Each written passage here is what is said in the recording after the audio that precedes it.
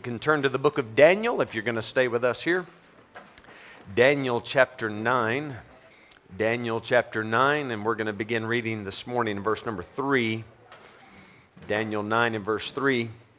Somebody had recently commented to me that we've been in the book of Daniel for quite some time, for several months. To be honest, I'm not keeping track of the time and how long it's taking us to cover the book. There's just a lot of stuff in the book. And Daniel 9, I've told you last time, we're going to take our time in this chapter. I don't mean to elongate it more than necessary. And today we might cover a decent amount of verses, but there's a couple things just topically, right? We're going to start talking about prayer.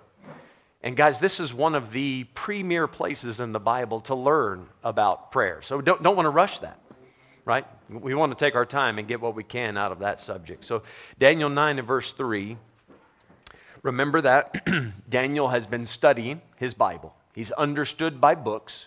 He's been reading the prophet Jeremiah. The 70 years of captivity have come to a close. And now Daniel is praying based on that. Verse 3, and I set my face unto the Lord God to seek by prayer and supplications with fasting and sackcloth and ashes. Right? The sackcloth and ashes was a very typical Jewish gesture. What the Jew was trying to do here was show how he felt on the inside with his outside appearance. So the outward would match the inward. He felt dirty. He felt broken. He felt that as if he had been destroyed. Ashes, right? Ruined. And that's how he feels on the inside. He's seeking the Lord, it says, with fasting. Sometimes your heart can be so overwhelmed by whatever your situation is that food just doesn't sound appealing at all. And this is one thing that we do to get closer to God, and it's something you can do to emphasize your prayers, is you put down the flesh. You ignore those natural things that the flesh would normally take, and you're just so caught up in what's happening spiritually that food is not of interest to you.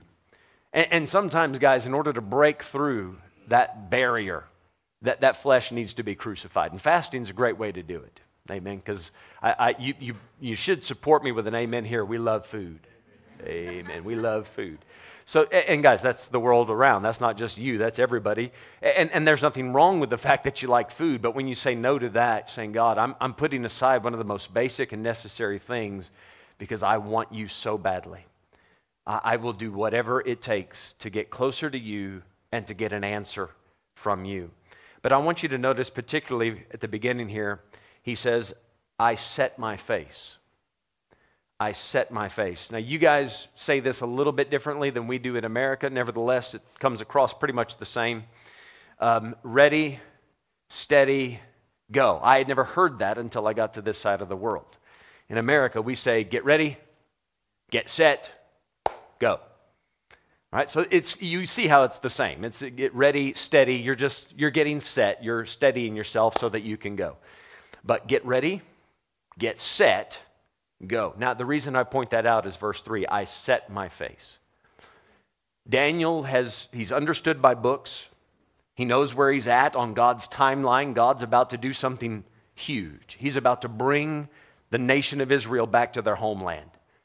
And Daniel says, okay, I'm committing myself to a serious time of prayer. And there should be some point in your life where you do this as well. Now, listen, guys, should we pray every day? Absolutely. Pray without ceasing, right? One of the shorter verses in the Bible. Pray without ceasing. Men ought always to pray, Jesus said, and not to faint. The Bible says continuing instant in prayer. Paul said, I will that men therefore pray everywhere, lifting up holy hands without wrath and doubting. Prayer should be an ongoing part of our lives.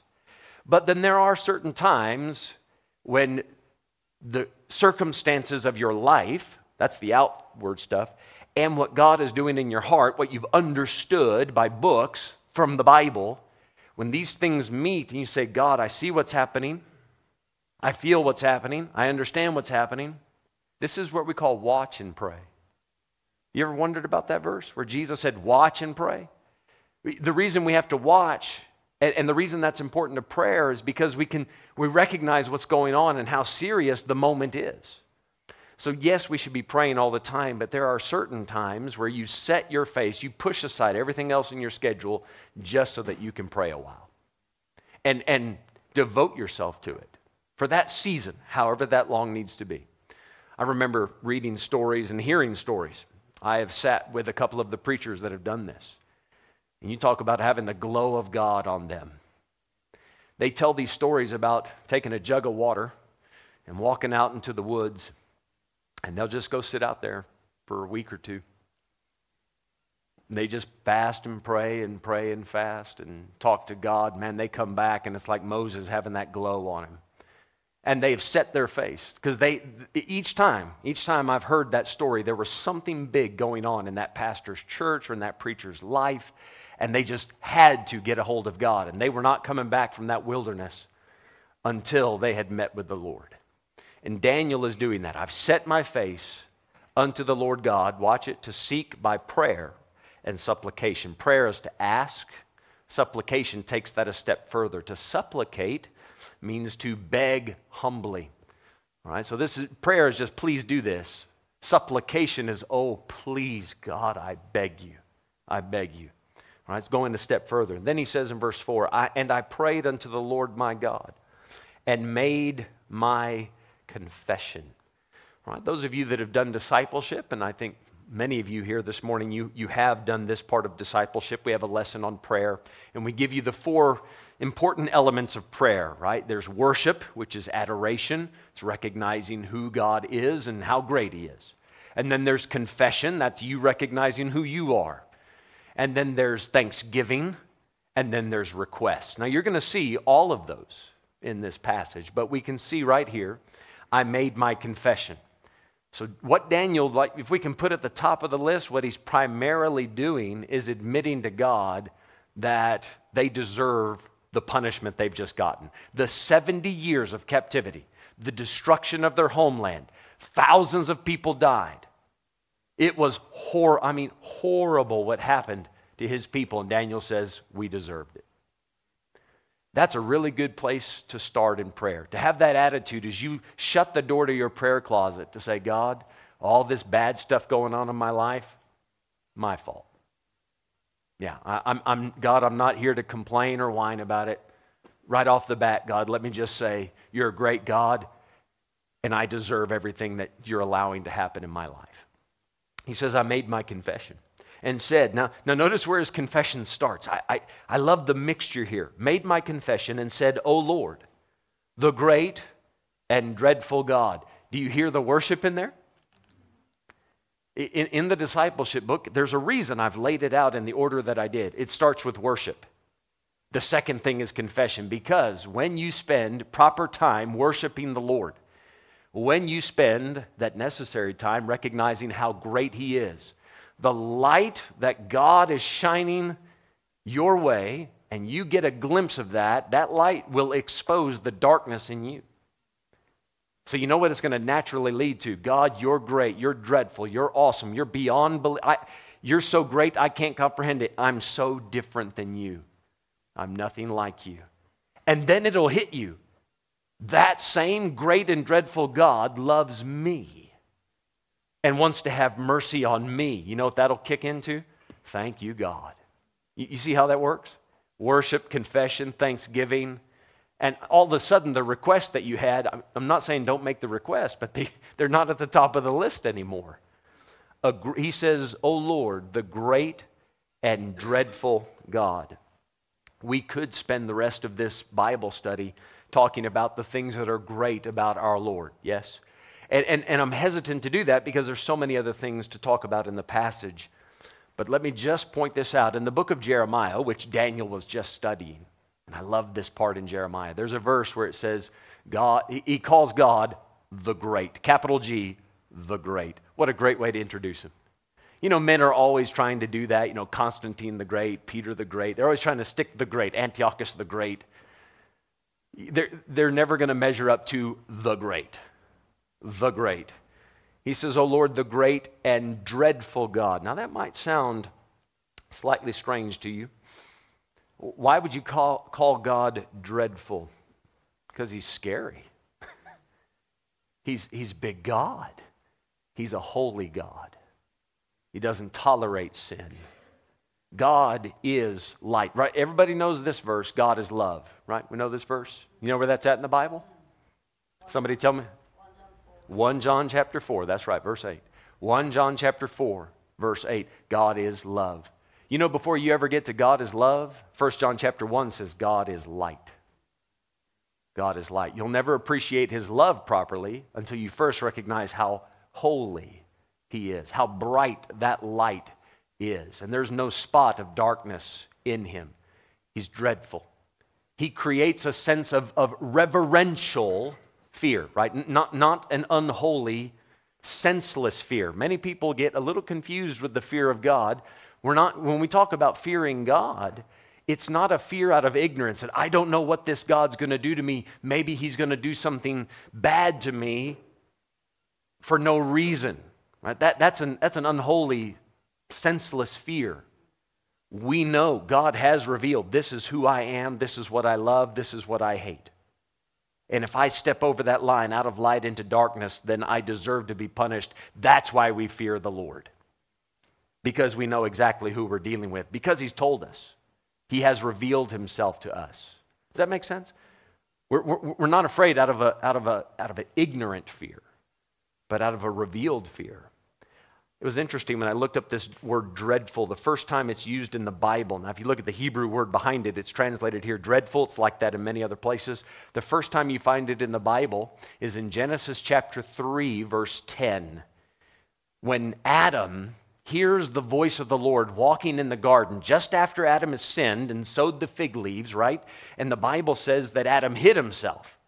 And when God said, what are you doing? I hid myself. It says, I was afraid because I was naked. He was ashamed of himself. And that phrase, I was afraid, that's dreadful. This is the same word. This is the first time that it's used in the Bible. I was afraid. Do you see where it comes into Daniel's situation?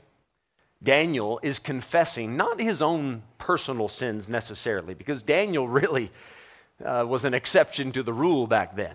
He's confessing on the behalf of the nation, just how wicked and how poorly, how down and low down their morals had dropped. And now there's an aspect, because they're so far away from God, God, you're so dreadful. I'm afraid, because all I got is these fig leaves to protect me. That type of thought. The great and dreadful God, keep going in verse 4, keeping the covenant and mercy to them that love Him and to them that keep His commandments. In the Old Testament, that was the promise. All throughout the law, God said, if you keep these commandments, my precepts, judgments, then blessing, blessing, blessing. Just for the sake of time, I'll just tell you, but in Deuteronomy 28, you can go through it yourself and look at, there's a separation in the chapter, verses 1 to 14. If you obey, blessed in the field, blessed in the home, blessed in the country, and blessed, blessed, blessed, blessed, blessed. If you disobey, now this is verse 15 to something like 60. I mean, the rest of the chapter. If you disobey, cursed, cursed, cursed, cursed, cursed. Daniel is acknowledging the biblical version of God. This will completely renovate your prayer life. Open your Bible. Get to know the God of the Bible, and then you can have a proper conversation with Him. I believe many people struggle in prayer because there's no Bible involved. Before Daniel ever got down to pray, before he set his face to pray, he had Bible study, did he not? Verse 2 comes before verse 3. He understood by books what God was about to do. He understood from the law what kind of God he was speaking to. His God is a God that honors His word. God is not a man that He should lie, neither the Son of Man that He should repent. Hath He spoken, shall He not do it? Hath He said, shall He not make it good? God will make good on His promises. He cannot deny Himself. He cannot contradict His own nature. So God has said, I will bless those that are obedient and that keep my commandments. But verse 5, we have sinned and have committed iniquity. You see what Daniel is recognizing? God, we have no place in that blessing column, right? Those verses that say bless, bless, bless, we're not in that. You're the kind of God that honors and rewards obedience. But we haven't been. We have sinned and have committed iniquity, and have done wickedly, and have rebelled, even by departing from thy precepts and from thy judgments. If I can just put that in a nutshell, God, we have not been living according to the Bible. Anytime your life departs from the Scripture, you fall into verse 5. Sin, iniquity, wickedness, rebellion. That's where you're at. Anytime you do it your way instead of God's way. Folks, please understand, this is part of good praying. A lot of people think, well, if I'm in verse 5, if I'm that far away from what God wants me to be, I have no business praying. Not if you humble yourself. If you'll humble yourself and walk into the prayer closet with this attitude and say, God, now that I've opened my Bible and seen exactly where I'm at with you, I am so far off the mark. You know, God will welcome that humility. God resists the proud, but gives grace to the humble, to the lowly. Jesus gave us a parable. 2 men went to the temple to pray. You remember this, right? The Pharisee stood up, and the Bible says he prayed thus with himself. I thank God that I'm not as other men. I fast twice in the week. I give tithes of all that I possess, and on he went, bragging about himself. Thank God I'm not like this publican over here. This wicked, sinful, lying, scheming publican. And publicans were lowlifes. This is what they were known for. But the Bible says he prayed thus with himself. He was only impressing himself. God wasn't impressed with that prayer. You know what that publican did? That wicked, low-down man? That publican, he thumped upon his breast and he said, he couldn't even lift up his eyes to heaven. He said, God, be merciful to me, a sinner. That's all he could get out. Jesus said, which man went to his house justified? Which one do you think God said was right? That humble guy. So if you find yourself in verse 5, you say, how do I know if I'm in verse 5? Open your Bible.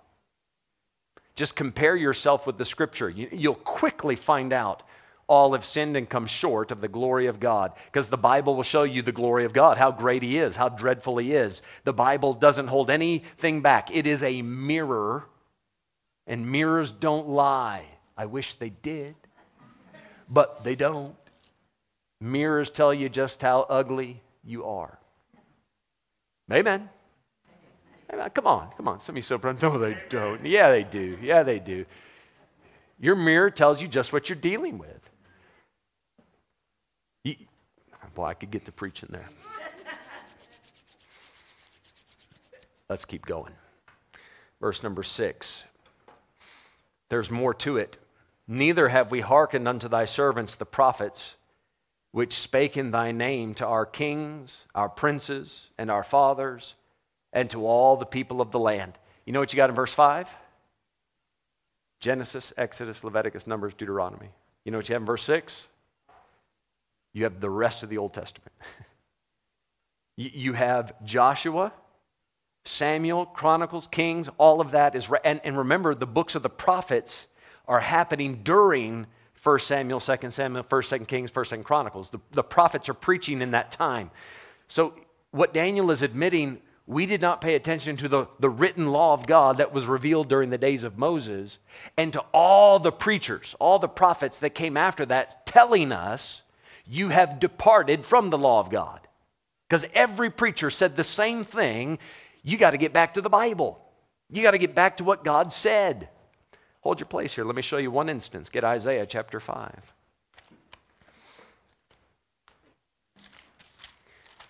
Daniel says we didn't obey the Bible, nor did we obey those preachers.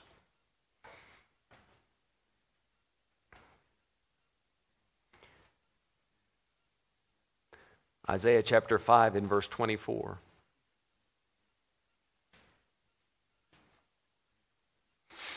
There was a lack of application. They heard what the prophet said. Sometimes they didn't believe it. Sometimes they didn't apply it. How about you?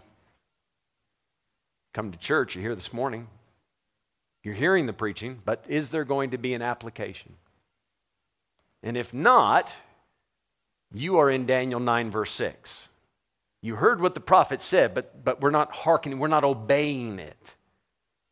So what did James say? You're deceiving yourselves because you're not doing what you're hearers only. Yeah? Isaiah 5, verse 24. Therefore, as the fire devoureth the stubble, and the flame consumeth the chaff, so their root shall be as rottenness. Are you in verse 24? Did I give you the right verse? Yeah. Did I say it right? Okay, forgive me. So their root shall be as rottenness, and their blossom shall go up as dust. What's he saying? Everything's just going to come to nothing. You know how many times I've heard South Africans say that? And to be honest, it's not just you guys. I hear it in America too when I preach there, in Malawi when I preach there. Man, I try this, and it just keeps blowing up. I try and it just turns out to nothing. Well, there might be a reason for that. Keep going. Because they have cast away the law of the Lord of hosts and despised the word of the Holy One of Israel. They took his book lightly. They read what it said clearly. Well, that doesn't apply to me. Well, I don't think it means that. Well, at least I do the other things. We're all allowed no. You don't despise it. He said that's the reason everything's going sideways in the nation. Come back to Daniel 9. Daniel 9 and verse 6. Not hearken unto thy servants the prophets, which spake in thy name to our kings, our princes, and our fathers. So there's the book of Joshua all the way to Chronicles. And to the people of the land. Verse 7. O Lord, righteousness belongeth unto thee. Right? And now I just want to point these two things out so you can see some symmetry. Okay. Verse 7, righteousness belongeth unto the Lord. Do you see that? All right. Verse 8, O Lord, to us belongeth what? Confusion. God, you're right. God, we're wrong. See? What belongs to the Lord? Righteousness. He's right. What belongs to us? We're confused.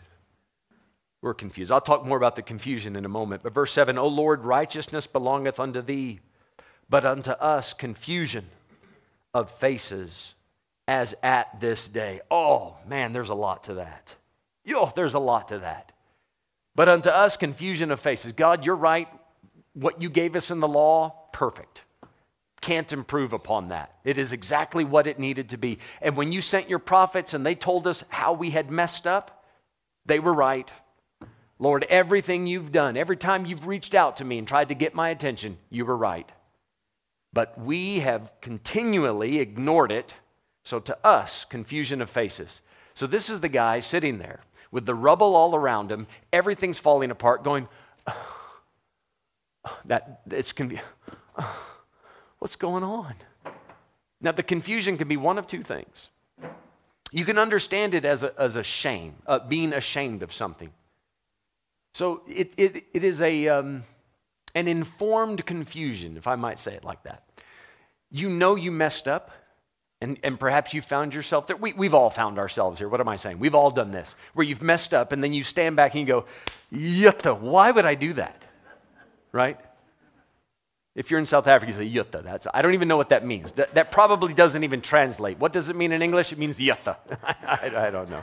I don't know. But you get, right? Haven't you been there? Where you've done something and you go, that was the stupidest thing I've ever done. What made me do that? How did I think that was okay? I mean, honestly, there are some parts of my life I look back and go, how did that even feel right for a moment? That never should have happened. And I'm confused. Right? And that's where the shame would come into it. I'm so ashamed. I'm so embarrassed. I'm not that stupid. I thought. Right? I didn't think I was that stupid, and then I did that. So confusion of faces.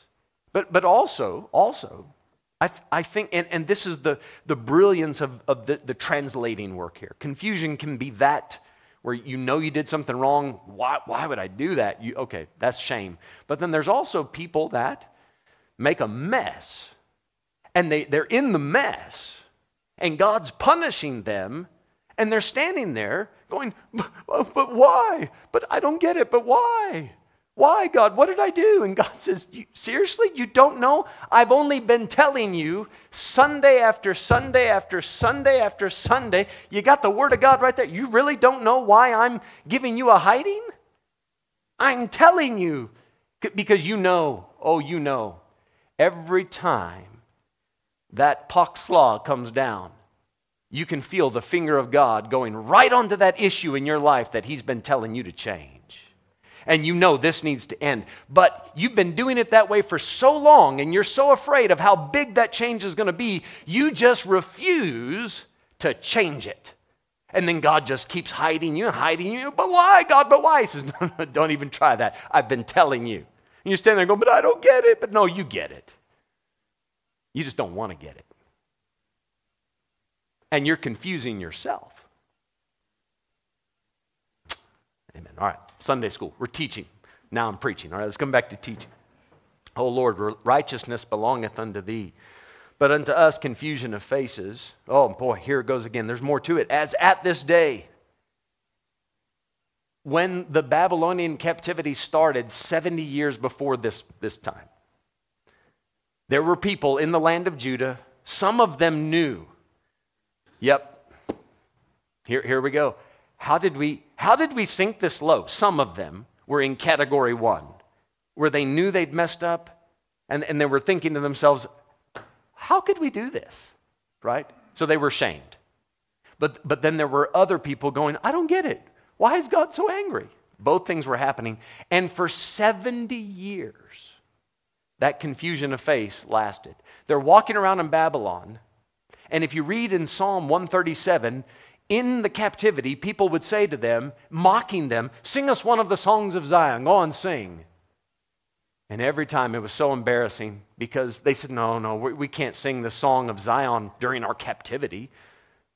That would just be embarrassing. Oh, what they're saying is you're the people of God. You had the light from heaven. You had the greatest revelation that God's ever given to mankind, and now look at you.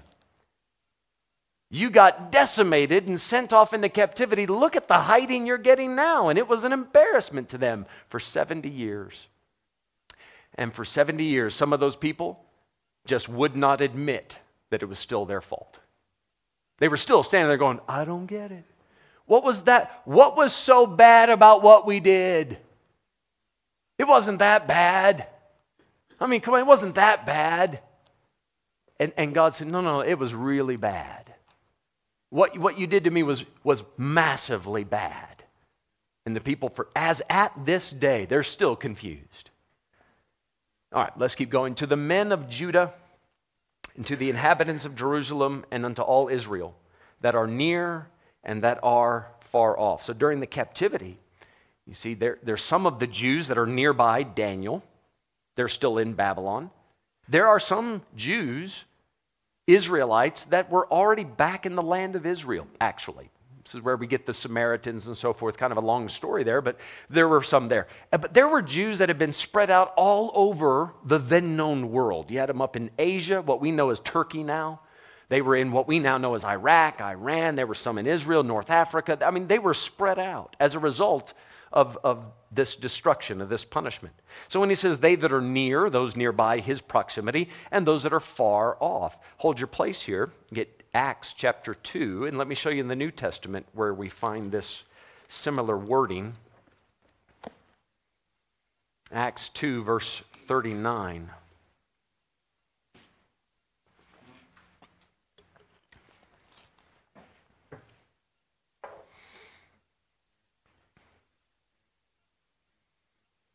Acts 2, verse 39. So Peter's preaching to the house of Israel, and he's told them what to do to be saved and forgiven of sin and receive the Holy Spirit. Verse 39, he says, for the promise is unto you and to your children and to all that are afar off. Do you see that? Even as many as the Lord our God shall call. So many people, when they get to this verse, they say the ones that are afar off, they say, well, that must mean Gentiles. But Peter's not preaching about Gentiles in Acts 2 at all. He is preaching, look at verse 36. Therefore let all the house of who? Israel. He's preaching to Jews. Acts 2 is all about Jews. Gentiles are not in the focus yet. So when Peter says, the promise is unto you, those are the people he's preaching to in Jerusalem on that day, and to your children, this promise is good for even the next generation, and to all that are afar off, Jews that you can find anywhere in the world, even as many as the Lord our God shall call. And within the next 10, 15 years, missionaries started going out, and when they went out, the first place they would often go, 99% of the time, when that missionary showed up in a new place, he went to a synagogue. Jew first, also to the Greek. Remember that? So they would go to the Jews that were afar off. And Peter is saying God is reaching out to all Jews everywhere, even the ones that are far off. All right, so come back to Daniel 9 and verse 7, right in the middle. To the men of Judah, to the inhabitants of Jerusalem, and unto all Israel that are near and that are far off, through all the countries whither thou hast driven them because of their trespasses, that they have trespassed against thee. O Lord, to us belongeth confusion of face, to our kings, to our princes, and to our fathers, because we have sinned against thee. I cannot do it justice, maybe, just reading the text the way that I have. Forgive me, I don't want to put words, or maybe I can say I don't want to put a tone in Daniel's mouth, but when you go through this chapter and you see what he has to say, remember he's supplicating, he's begging God humbly. He's making confession. Oh Lord, he's brokenhearted. Try to hear that as you read it.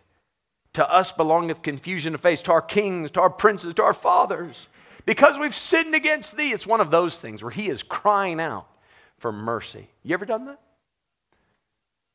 You ever done that? Have you ever been so sorry that you've offended God that brought you to tears and you cried out and said, oh God, I'm so sorry. You know why I'm confident that I can say this part of our prayer life is lacking?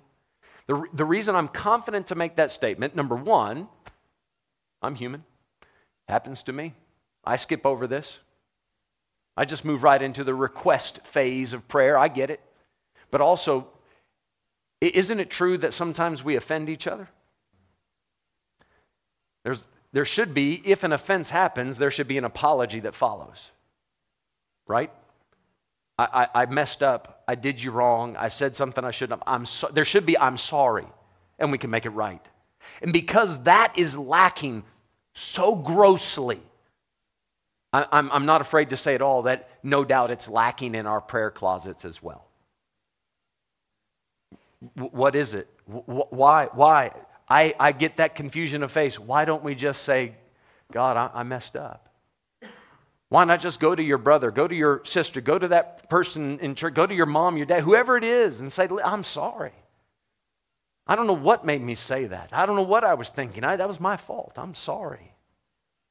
He says in verse 8, we have confusion of face because we've sinned against thee. So we've already talked about the confusion of face, but maybe another way you can think of it is they didn't know what hit them.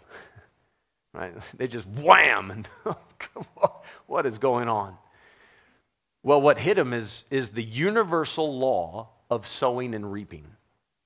That's what hit them. Be not deceived. God is not mocked. For whatsoever a man soweth, that shall he also reap. If you sow to the flesh, you shall of the flesh reap corruption. Friend, I don't care who you are, where you're from, what language you speak, what color your skin is, how much money you have in the bank, what job you have, how much education you got, how many letters and initials come after your title. It doesn't matter. You cannot escape the law of sowing and reaping. Whatsoever a man sows, that shall he also reap. And if you're going to go, as this nation did, almost 1,000 years of rebelling against God, you're going to reap. And it's going to hurt. You just can't get around it. Listen, you never reap when you sow. You never reap when you sow. You always reap after you sow. Could be weeks, could be months, could be years. In Israel's case, it was centuries. Payday someday. R.G. Lee, that great preacher, said, payday someday. One day the bill's going to come due. And when it does, verse 9, you better pray like this. To the Lord our God belong mercies. and forgiveness. Though we have rebelled against him. Oh, we have a great God. Well, unlike all the gods of all the heathen and all the ancestors that people pray to and worship, the Lord our God, verse 7, has righteousness. So he demands perfection. He expects holiness to the utmost. And at the same time, our God has the perfect mixture of righteousness along with mercy and forgiveness. None of the gods of the heathen can do that. None of them have that character. The gods of the heathen will throw thunderbolts at their people for no reason other than just their mere pleasure, just to watch the people dance. Dance, sucker! Thunderbolt. Just for their kicks. You read the mythologies. The gods that the heathen create are gods made after the image of the heathen. They're mean, they're vindictive, they're jealous. Not the God that created you and me. Righteousness, yes. Mercy and forgiveness, yes. And even though we've rebelled against him, that doesn't change his nature. God doesn't change his mind just because we fall short. He's still the same God, yesterday, today, forever. To the Lord. So when you're down and it's your fault and you need mercy, here's what you pray. To the Lord our God belong mercies, plural, and forgivenesses, plural. I love that. Because you need a whole bucket full of it. You might need a dump truck. You might need a semi-load. Amen. Just get a cargo ship. Trying to think of something bigger, but you know what I mean. Fill it full with mercies. You know what Jeremiah said about God's mercies? Lamentations chapter 3. You know, Jeremiah wrote the book of Lamentations. Your mercies are new every morning. Man.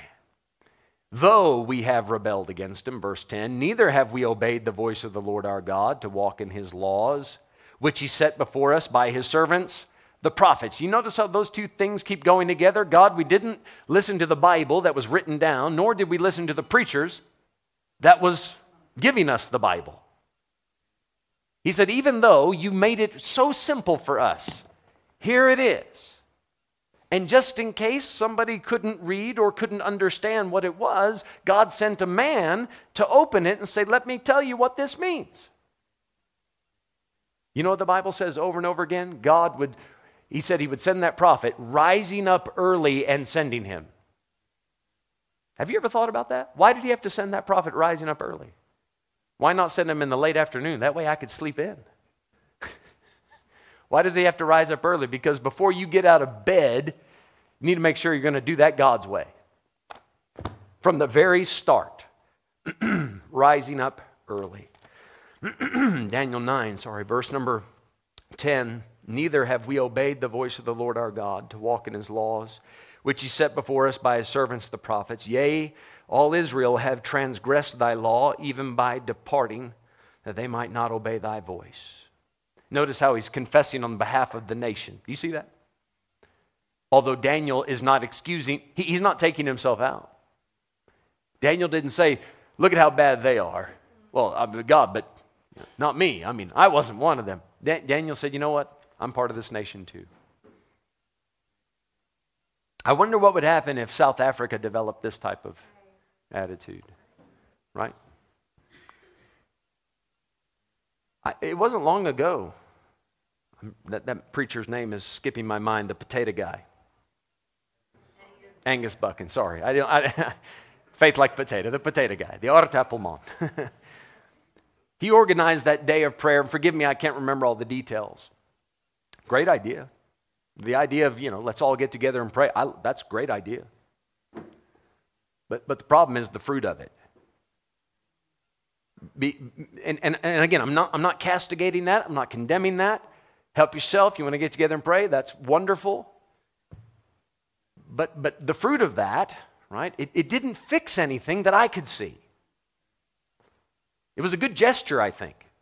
And maybe we try it again in some other way. But you know where it's really going to make a difference is when the heart breaks. When you show up fasting in sackcloth and ashes and say, God, we are a mess. And us showing up and having a day of prayer is not enough to fix it. We're going to have to humble ourselves. And no more finger pointing. Well, it was them. It was them. As long as we as a nation are just blaming others, the humility's not the right kind of humility. Everybody just says, okay, I didn't make those decisions. I didn't make those laws. I didn't legislate this and that. But hey, I'm here. It's my people, and we're wrong. We were wrong. We are wrong. As at this day, we're a mess. Verse 11, all Israel have transgressed thy law, even by departing, that they might not obey thy voice. Therefore the curse is poured upon us, and the oath that is written in the law of Moses, the servant of God, because we have sinned against him. And he hath confirmed his words, which he spake against us, and against our judges that judged us. There's the book of Judges. By bringing upon us a great evil. For under the whole heaven hath not been done, as hath been done upon Jerusalem. He said, we got the worst of it. God will be harder on his people than he will any other group. He expects more of us. If you're his child, if you're saved in here this morning, he has every right to expect more of you. You should know better. His people should have known better. They had Bibles. Nobody else in the world had Bibles. They had scrolls with the words of God on it. You got Bibles. Many of you have plural Bibles. Man, we have no excuse. No excuse. No excuse for a half-hearted effort. No excuse for not spending legitimate, genuine, proper time in the prayer closet with broken hearts, saying, God, please make me what you want me to be. Form me, mold me after your word into the image of your Son. Verse 13, we're going to finish up here. As it is written in the law of Moses, all this evil has come upon us. Yet made we not our prayer before the Lord our God, that we might turn from our iniquities and understand thy truth. God, you have confirmed, that's verse 12, confirmed your words. You did what you said you were going to do. Next week, we're going to look at what God told him was going to happen. You're going to see that in 1450 BC, that's almost 900 years, 900 something years, plus minus. 900 years before this, God told them exactly what was going to happen. The exact punishment. Daniel lived through it. Said that 950-year-old promise of a punishment, you confirmed your word. You did exactly what you said you would do. Friend, the same thing is true of you. There are dozens, hundreds of verses you got in the New Testament that says you live a certain way, God's going to deal with you as with children. You read Hebrews 12, for whom the Lord loveth, he chasteneth, and scourgeth every son whom he receiveth. Why? When we're chastened of the Lord, that we should not be condemned with the world, God's going to hold his children to a higher standard, and he has every right to, because he's been good to us, and he's revealed himself to us. He's indwelt us with the Holy Spirit, put a Bible in our hands, put a church and a church family around us, and a preacher to open the word. There's no reason for us to stand there going, I don't know, God, I don't know why. No. God says, you know exactly what was expected. So I'm gonna cut it off there, and then hopefully you spend the next week in prayer as I'm going to try to do, and we come in next Sunday going, God, please, show me more. Show me more. All right, let's all stand. Father, we thank you. Thank you for this precious book. We thank you for the Spirit of God to guide us into all truth. And Lord, even if it's truth we don't want to hear, Father, we need to hear it. And Lord, if we have departed from your ways, search us, O God. Try our hearts. Lead us in the way everlasting, Lord. Show us the dirty spots that need to be cleansed. Bless the service to come, please, our fellowship. Thank you for the sunlight outside and the warmth. We love you. In Jesus' name, amen. Amen. All right, you guys enjoy some fellowship.